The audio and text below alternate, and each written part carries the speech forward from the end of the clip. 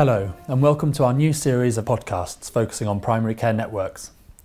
I'm Will Owen, a GP trainee and clinical fellow at NHS England, and each month I'll be interviewing a range of people from across the country who are working in or around primary care networks to get their perspective on some of the benefits, challenges and opportunities that working in networks can bring. Primary care networks have most recently been described in the NHS long-term plan and the new GP contract, based on the experiences of GPs around the country who have naturally and independently found a new way of working together to provide great benefits for patients and staff. Primary care networks bring together GPs and wider primary care teams with community services, social care, the voluntary sector and other health and care partners. They support and build on the essential core role of current general practice, but enable the provision of a more proactive, personalised and coordinated health and social care. Networks are therefore an important part of delivering the NHS long-term plan and securing the future of primary and community care for our patients and staff. The intention is that these networks will be small enough to provide the personalised care valued by both patients and GPs, but at the same time large enough to have impact and economies of scale through deeper collaboration between practices and others in the local health and social care system. This month, and kicking off our series, I'm really pleased to welcome Dr. Charlotte Caniff, who's the Clinical Chair of North West Surrey CCG and the Clinical Lead for Primary Care Transformation within Surrey Heartlands ICS. Welcome to the podcast, Charlotte, and thank you so much for joining us today. Hi Will, I'm delighted to be here. Charlotte, can you start by telling us a little more about your current role and what motivated you to get into that locally? Certainly. So I became the Clinical Chair at North West Surrey nearly 3 years ago now. I'm a jobbing GP, that's my main alma mater. I've been a partner for 18 years in my local patch. I'm passionate about primary care. I'm passionate about longitudinal care of patients, and primary care really is the only speciality that allows you to have that longitudinal care. And as a chair, I got the opportunity to come to NHS England's ICS programme for primary care, and it's there that I really started to develop my passion and really started to hear about network development long before the contract became a reality. So I took what I was hearing from that national meeting and brought it into our local ICS, where we have started to develop the primary care network plan across our 850,000 population in Surrey Heartlands. And how many primary care networks do you have in that ICS footprint? So we are currently at 18 primary care networks across that footprint.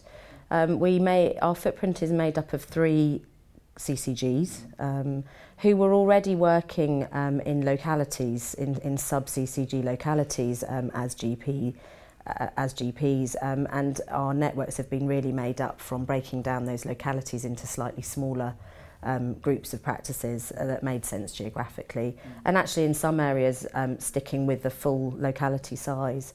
I think one of the things we'll get onto in answering your questions is that sometimes you just have to go with what is working already in your areas, and we've been very organic with how we've allowed our networks to develop.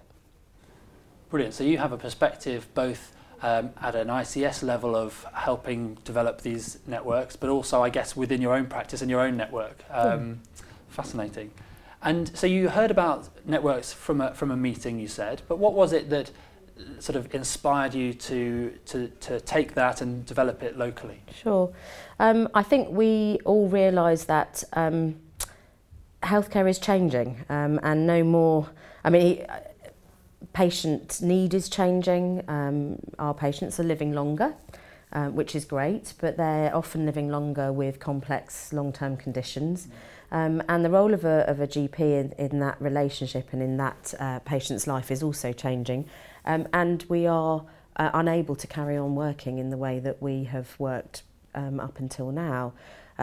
Locally ourselves, we're having workforce issues, so we can't recruit into roles.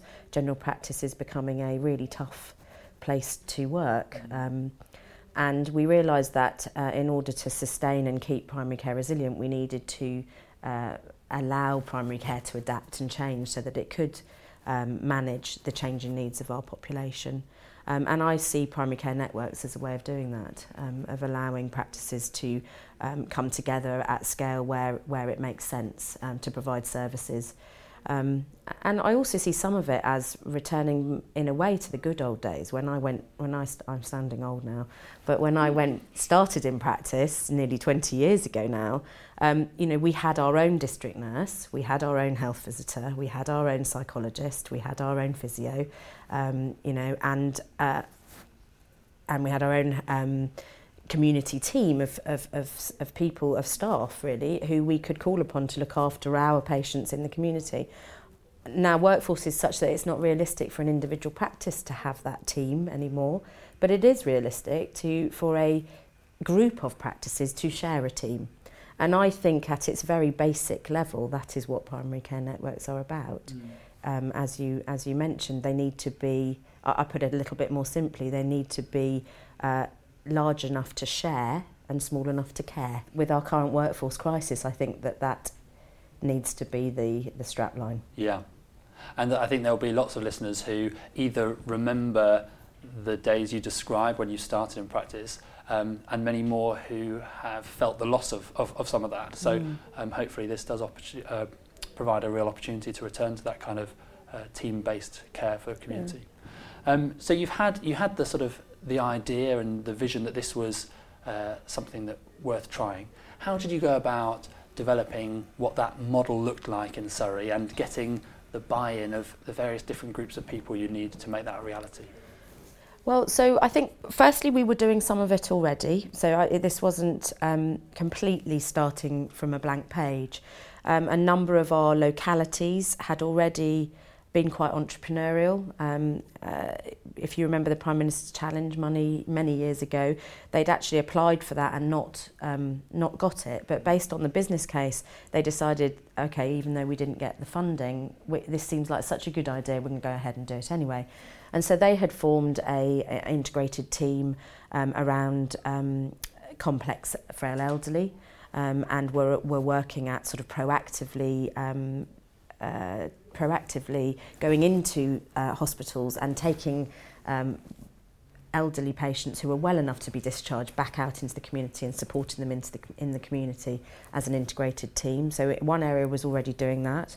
Another area developed, in my particular area, what we called a frailty hub, which again was all of the partnership organisations working in one central hub where complex frail patients were able to be referred. We worked from the GP record so that the patient didn't have to tell the story 3 million different times, which is often a difficulty. And we had all the services available for that patient in one appointment on one visit with one set of transport. So if you count the number of times a patient with 4 complex conditions has to visit a hospital for their outpatients, for those 4 consultants, we managed to make significant resource shift by reducing that need for constant visits to the hospital, as well as obviously make a significant impact to the patient's journey and their quality of their journey. So those were already going on. They were initiatives that the CCGs had decided to fund themselves. So really this was a natural progression to get that they were helping pockets, if you like, of our Heartlands population, but not the whole population. So it was really a next step. And I think because our local GPs had seen it working, had seen the benefits to patients, and actually sometimes the benefits to them as GPs, to know that you could refer somebody to a hub and that their needs, including their social care needs and their mental health needs and their health needs, physical health needs, would be met in one place, makes a significant time saving for a GP who doesn't then have to ring 6 different places to get the same results. So actually I think GPs started to see locally that there was benefit and then started to embrace the model. So you had some exemplars within your own community or within your own area of places that had tried this more integrated collective working. Yeah. But I suppose a challenge I see in lots of parts of the country is there are a few sort of early adopters and front runners, but there are quite a few who maybe look at this with a bit of scepticism, Yeah. just another reorganisation. Yeah.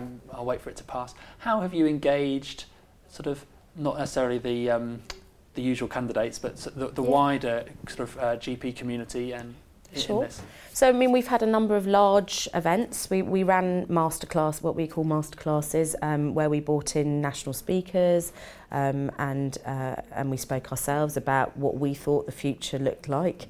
We tried to give people the heads up of what was coming from the meetings we were attending. And actually GPs are pretty bright people, and they could see that there was going to be change, and most of them just wanted some help in direction of what that might look like. We ran, as CCGs, we provided sort of facilitation. We started to suggest, once practices had started to have conversations about wanting to work together, we offered them support, for example, office space, neutral office space to come together and meet, because quite often there needed to be meeting in a neutral place, not one of the practices. We provided help with with whatever they wanted, really, memorandums of understanding if they were at that stage where they wanted to talk about how they could start the process of working together. We also developed a federation at the same time in my patch. This is one area of the three areas that make up Heartlands. We developed our federation across the whole of our patch, and started providing extended access at scale. And that, of course, that was a great example of how you can work together. Because the extended access started to happen out of a number of surgeries on behalf of a group of surgeries, and it started to, I think, realise the model. GPs were able to see actually how it would work for their patients, and patients began to see how it would work. And of course it's a big change for patients as well, to understand that they might not go traditionally to the surgery that they used to go to receive their services. They might end up being sent to a GP surgery a little further down the road, or a community centre to receive the services that traditionally they went to their own registered practice for. So the extended access piece actually has really helped us to sort of move on a little bit on the journey. Thank you.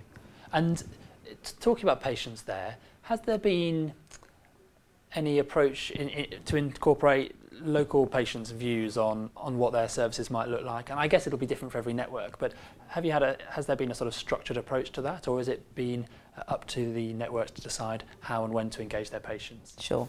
On a sort of high level stage, our ICS has done an awful lot of work with citizens. Because we're a devolution ICS, we have our county council colleagues as part of our system, and of course citizen engagement in the county council is their bread and butter. They do a really good job of it, and we as Health have really tried to learn how to do proper citizen engagement, and we've been really lucky that we've got a whole sort of empire of citizens now who are our citizen voice. And so we have done a number of high-level engagements across the system around primary care networks. I would have to say individual networks themselves are probably still at a very embryonic stage in most of my networks for that patient voice to have been sought. Most of us have patient participation groups and some really, really good and active and engaged citizens as part of our patient participation groups. So I can see an absolute natural trend to involve them in the network development. So I think that's still a work in progress, I would say, but it's on most people's agenda. Yeah, it's often something that we can always do more of, isn't it? Yeah, and it's about doing it so that it's not just tokenistic. I think that's the Absolutely. word that I hear quite a lot, and I hear from citizens quite a lot. Don't just bring me along so you can tick a box and say you've brought a citizen along to tick. Actually, it's about really properly engaging them, and sometimes it's also about knowing at what point to engage. Well, I was going to say it's a risk, or it's a challenge, isn't it? Because there's there's engaging with patients to say, this is the plan we've come up with together and this is what we're going to be doing, or there's involving them in that early conversation. But if you don't have the relationships in place to support that, then it's not going to be effective either. So it's a real balance. Yeah. Interestingly, in one of our particular PCNs, which is a mental health primary care network, we do have what they call patient ambassadors. So they are usually patients who have experienced mental health or are currently patients with mental health, and they are used to help new patients navigate the service. And that's a new role that's being developed in one. We've got 3 pilots doing a mental health primary care network, and interestingly, they've been really, really valuable in areas that have run this network for longer than we have, because patients often find it easier to talk to other patients, about their needs, and often those patients can navigate them a little bit easier than a clinician. Yeah, and I really like that recognition that actually networks don't have to do this all themselves. We can look to system partners who have got experience doing it. The local authorities said, as I said, bread and butter, this is how they work. So that idea of learning from those around us and who our colleagues who do this well already. I think that's really useful. In terms of implementing the networks then and sort of building them up, you mentioned the importance of having projects and success stories to look to in bringing people along. What sort of support have you given networks around identifying their initial challenges and their initial opportunities to work together? So I think it was again a balance. When we first asked the networks to think of a project that they would like to work on, we had the help of NAPC, National Association of Primary Care, and their primary care home model. And one of the things that they were advising us is, to allow this to develop organically, but that networks needed to come up with a sort of first project to bring them together, something that they can have as an experience of doing together, to develop those relationships. Because as with all businesses, really, all relationships, you need trust, and you need to develop trust. It doesn't just come out of thin air. So we had, once people had organised themselves into the networks that they wanted to be in, we provided what we called a menu of options, which were a list of projects that we were aware of at a CCG level, because we map unwarranted variation. It's one of our jobs is to know where we have pockets of variation that we feel shouldn't be there.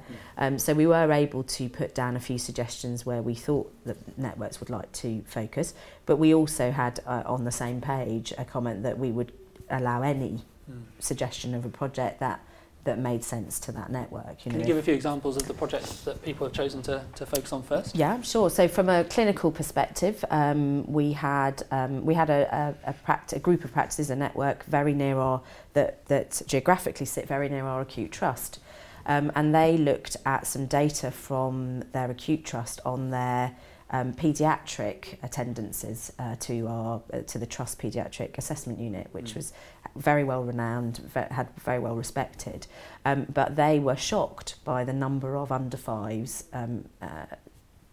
pitching up to the PAU with hot kids, and so they decided that actually they wanted to run a hot kid clinic, for example, so that so they've started as a group of practices a drop-in session, so mums with children under 5 who are acutely unwell that day with a fever can just turn up at 11 o'clock. They don't need to have rung reception, they don't need to have booked an appointment, they know they will sit and wait, but they will be seen. And it's run, originally when it started, was run just by the GPs. They've then got trained up AMPs. And there's now a conversation, interestingly, going on with the Acute Trust about maybe sharing of a paediatric consultant or even paediatric trainees, both nurses and doctors who might want to do some of the minor illness stuff that now the PAU is missing, which is a good thing, because PAU really isn't for minor illness. It should be seeing the higher acuity stuff, but of course it is an important part of the hospital's training as well. So sometimes you have good consequences, sometimes consequences appear along the line that you then have to think, well, okay, it is right that the lower acuity stuff isn't turning up in our A&Es, but what does that mean for training for some of our juniors? And then we have to have a workaround for that. So let's bring those juniors out into the community. And actually that supports a workforce need in the community, and it also provides a training need for the hospital. So that sounds really exciting. Yeah. So not only are practices coming together around a project, they're building relationships with other system partners like the hospital, but we're also starting to see that move of specialists, trainees in this case, into the community, so that when they are consultants, they'll have a much greater understanding of what is possible in their community. Can I go back to something you mentioned earlier? You described, you've described the importance of relationships. And you've described allowing networks to develop organically and the support of NAPC in doing that. In some areas, there may be a challenge over for CCGs or ICSs or STPs between allowing that organic development of networks based on practices that naturally sit together, thanks, versus ensuring population coverage and contiguous populations around natural communities. How have you balanced the need to allow that organic development and support that, whilst also ensuring your population is sort of sufficiently and sensibly covered? Yeah, that's a really good question, Will, because it's not easy, if I'm honest. We've been very lucky in Surrey Heartlands to have 90% practices have been sensible and have realised that they need to work in a geographically sensible selection. We still have areas where that is difficult, and it's difficult for really complex reasons, and I think that is absolutely the role of your CCG. And CCG chairs and clinical leaders ought to be the people trying to find a solution for these practices. Generally speaking, we've tried to have a mantra, if you like, which is that this has to be right for your population. This is about population health. So I've tried to ask GPs to group themselves where they think their population needs are similar. So we have got practices that aren't geographically right next door to each other, but they have chosen to group with another practice or group of practices where they have similar population needs. So, for example, we have a town where the needs are all quite similar, you know, and it makes absolute sense that all of those practices, which makes them much bigger than 50,000, by the way, group together because their population variance is going to be the same. Yeah. Now, they might choose as a sort of sub-network to look at different things, but they've been working together as a locality and are now a network for 6-7 years, and I was not going to make them split into 3 primary care networks to fit the 30 to 50,000 population, because actually that would have put efforts into doing something that I don't think would have brought any benefit to the patient. Yeah. So what we've done is we've just said, well, it makes sense. You're urban. You've worked together for 6 years as 102,000. So you will carry on as a PCN at 102,000. But what you might find with your population health data is that, you know, pocket A within your network might want to look at something different to pocket C. And that's okay. Yeah. And so that we've kind of tried to be sensible and flexible. And then, you know, we've still got areas where we haven't quite got it sussed. Yeah. Well, that's good to hear. You're still human in Surrey Heartlands. That's good to hear. Yeah, no, yeah, absolutely. We haven't got it sussed everywhere. One of the things that I'm sure you've heard, and we've heard a couple of times, is that sort of distinction between focusing on form and function. And there's a lot of encouragement to focus on those relationships and what we want to achieve together. Some governance is needed, isn't it? And often it's something that slightly more anxious practices or partners kind of focus on because actually this feels uncomfortable and different. What sort of support have you given networks around their governance structures, and how did you develop that yourselves? Sure. So again, I think we used NAPC quite a lot for that. So they have obviously done what they called clusters in the old day for many years, and they've pretty much written an MOU for every type of joining. As far as I'm aware, none of them are talking about making super practices or anything like that at the moment. All of our practices are coming together as colleagues working on a common partners, if you like, working on a common project. What benefits have you seen? Are there any descriptions you can give us of the benefits of networks in your area, either for patients or for staff? Yes. So I think I'll separate it. So I think for patients, certainly things like the extended access, well, that's just more available appointments for patients. It also is helping to teach patients, if you like, that they can go to another building and see a different doctor or different healthcare professional and still have a positive outcome to the reason for their visit. So, and I think that in training the general public, moving, if you like, the general public away from that traditional model of I have to see my GP for this has been really positive. And I think having extended access so patients can be seen Saturdays and Sundays and weekends and evenings has definitely been beneficial. We've had a paramedic visiting service so that our patients are seen. You know the traditional GP model where we do our visits after our morning surgeries, so quite often we're not out to patients before midday, 1 o'clock, which means by the time the ambulance is called, they're quite often not into the hospital before 2, 3 o'clock, sometimes a little later, and clearly landing a patient who's elderly and complex and frail and needs investigations at 3, 4 o'clock, not only is a bottleneck for the trust, but also getting all those investigations done is difficult. So having a paramedic visiting service means that we've been able to get paramedics out to patients when they call for visits at 9 o'clock in the morning. They're assessed. The paramedics have our notes. They have our GP records on an EMIS anywhere. So they're not, it's much easier for them than a 999 paramedic. They make a judgment as to whether that patient does need conveying to hospital, or they come back to the practice and say, actually, the patient doesn't need a conveyance but does need X, Y, Z. So for that patient, that journey is, if they do need a conveyance to hospital, has been done early in the morning. For the trust, they've been able to see that patient at 10:30 in the unit when it's, I'm not going to say it's quiet because it's never quiet, but when there's more likelihood of that patient getting the CT scan or whatever they need, and there's more likely that patient can come home, so the ambulatory care aspect of that patient's journey is much better. So that's had a massive impact for a sector of our population. Our mental health PCNs have definitely improved the sort of what I would call non-specialist, so tier 2 access to mental health for a lot of our population. So the vast majority of primary care mental health that doesn't meet the specialist thresholds, but are kind of in a bit of a no man's land, that service has made a massive difference to those patients. From a primary care perspective, I think we touched on it right at the beginning. It's bringing back the integrated care team, the team that we remember, well, those of us who are old enough, remember having access to.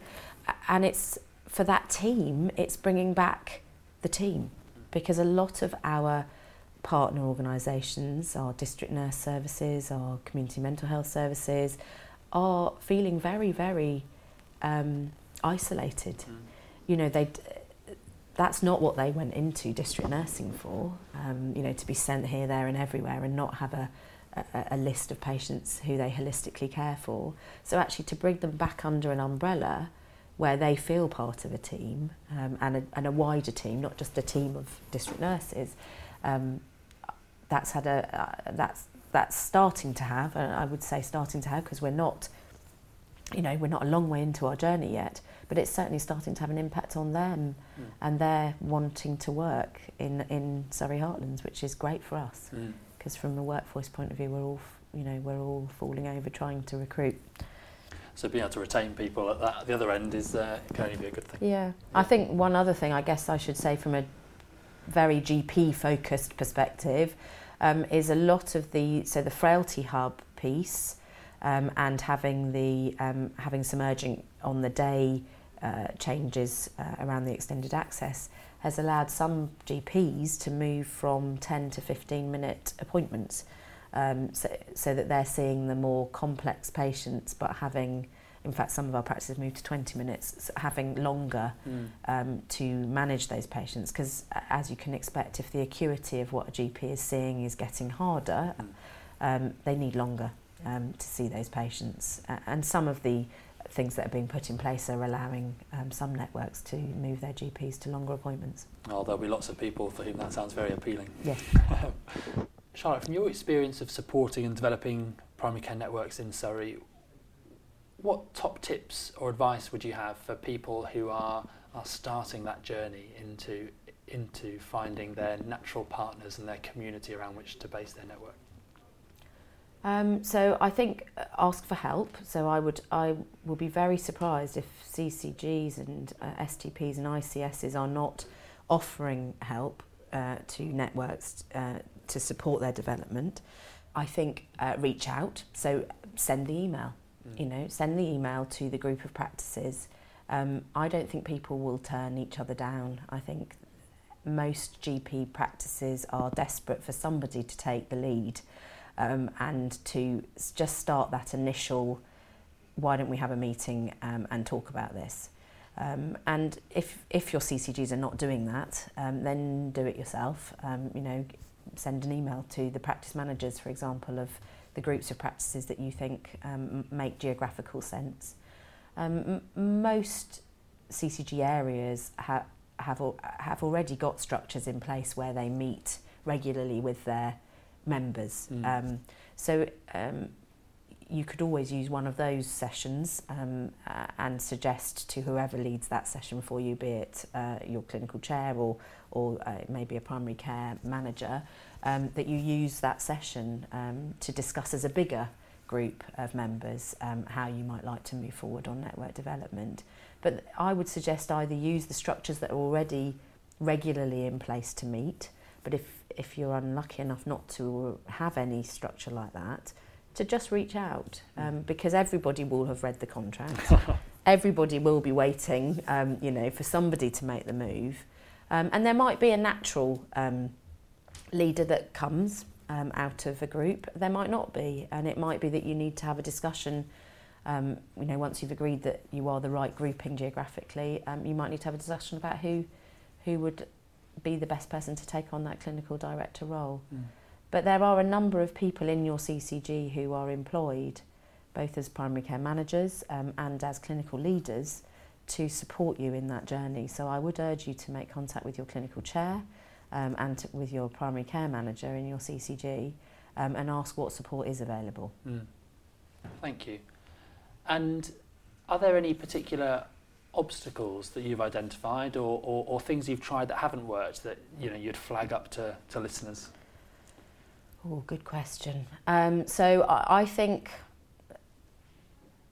pressure, so time pressure. I guess as an Wave 1 ICS, we have to balance the pressure of ticking the boxes and getting all the networks signed up and all of the matrices completed and the maturity matrices completed for you guys, with the reality of developing real networks takes time. So again, I think that's probably more of a problem for the clinical leaders that are facing up to NHS England in your system. But it is a reality that we have to push back sometimes and say, listen, guys, you can't force networks. They come slowly, organically, and naturally. So I think that's one thing I've learned, is that sometimes I do just say, no, I can't complete that matrix today because I haven't got the information. And I would say to people in my position, be brave and be realistic. For the networks themselves, don't worry about that. Worry about coming together and starting a conversation. I think one of the important things in my role has been getting networks their data. That's been a real sticking point in our journey because getting real, live, usable data that's not 4 years old about unwarranted variation and where practices might want to look has been difficult. It's interesting you mentioned that, because Surrey is often somewhere that people think of as a front runner in developing good primary care data. Yeah, we've got loads of data. It's what you can do with your data. So we are data rich without a doubt, and because of our local authority link, we've got all our public health data now as well. And sometimes I think having so much data has made it slightly more complicated for us, because we've wanted it to be supercharged. And so it's taken us probably 4 months to get platforms for each of our local areas, and we do now have data at every network. But we wanted that data to be more than the primary secondary care interface data. We wanted to overlay deprivation data, we wanted to overlay smoking data, so we wanted to overlay a lot of what our public health colleagues hold in our local authority onto our sort of the traditional non-elective data and elective admission data and 4-hour target and all of the traditional stuff that we see. We wanted that to be overlaid. Charlotte, I could carry on talking to you all morning about this, I think, but we haven't got as much time as I'd like. I was going to ask you a bit about the future vision for Surrey, and we've touched on a little bit there. What are the next steps, do you think, in continuing to grow your networks and support them? So I think for me, I need to get all my CDs, my clinical directors, in place. And then not only in place for their networks, but also in place strategically in their places. So we have in Surrey Heartlands, we're an integrated care system, but sitting underneath that integrated care system, we have 3 integrated care partnerships, and our PCN clinical directors need to be sitting at the highest board in those integrated care partnerships, because I think my job is to make sure that primary care voice is strong at every layer of our system, because it is a part of the system. Although it sees probably 90% of the action, it probably only has about 10% of the voice, and about 10% of the resource. So for me, it's making sure that those clinical directors, and I think that's the purpose of the contract, and actually if you read the long-term plan, it's very clear that clinical directors of primary care networks need to be in strategic roles in integrated care partnerships, and it's in the contract, GP contract too. So I think for me it's to develop those clinical directors, because some of them will be coming at this completely fresh. They'll just be GPs who've never done anything in this world before. So I know that NHS England is looking at a development programme for clinical directors, and I'm lucky enough to be feeding into that bit of work. And we certainly in Heartlands want to look at a bespoke programme for those clinical directors, so that we can help them on that journey, because for some of them it'll be the first time they're sat around a board meeting with the chief executive of their local acute trust. And so that's an important thing for me, to develop the clinical directors, to get them strategically placed in the right places in our system governance structure, and I guess to just keep championing primary care right from the top down, from the bottom up actually. Oh, they're lucky to have such a vivacious advocate for primary care, and I think that vision of primary care integrated more fully with the local authority and other system partners, but also having a stronger voice sounds one that to me as a trainee sounds extremely exciting. So thank you for all your work, and thank you for your time today. It's been an absolute pleasure to speak to you. Oh, it's a pleasure, Will. Thanks for having me. I hope you found this podcast useful and that it offers you some ideas that you can take away and use in your own local area. And if you have found it useful, please do leave a rating or feedback via the podcast platform, and hit the subscribe button so that you make sure to hear when we get further podcasts coming. We've got a plan to record several more with local leaders around the country, and if you'd like to be involved, please do get in contact. In the meantime, if you'd like to find out more about the work that NHS England is doing, please do look at our website. We'll put the address in the show notes below, and soon we hope to publish some FAQs on common questions that have been emerging around network development. That's at www.england.nhs.uk/PCN, or you can email us at england.pcn@nhs.net. Thanks so much for listening, and look forward to joining you next time.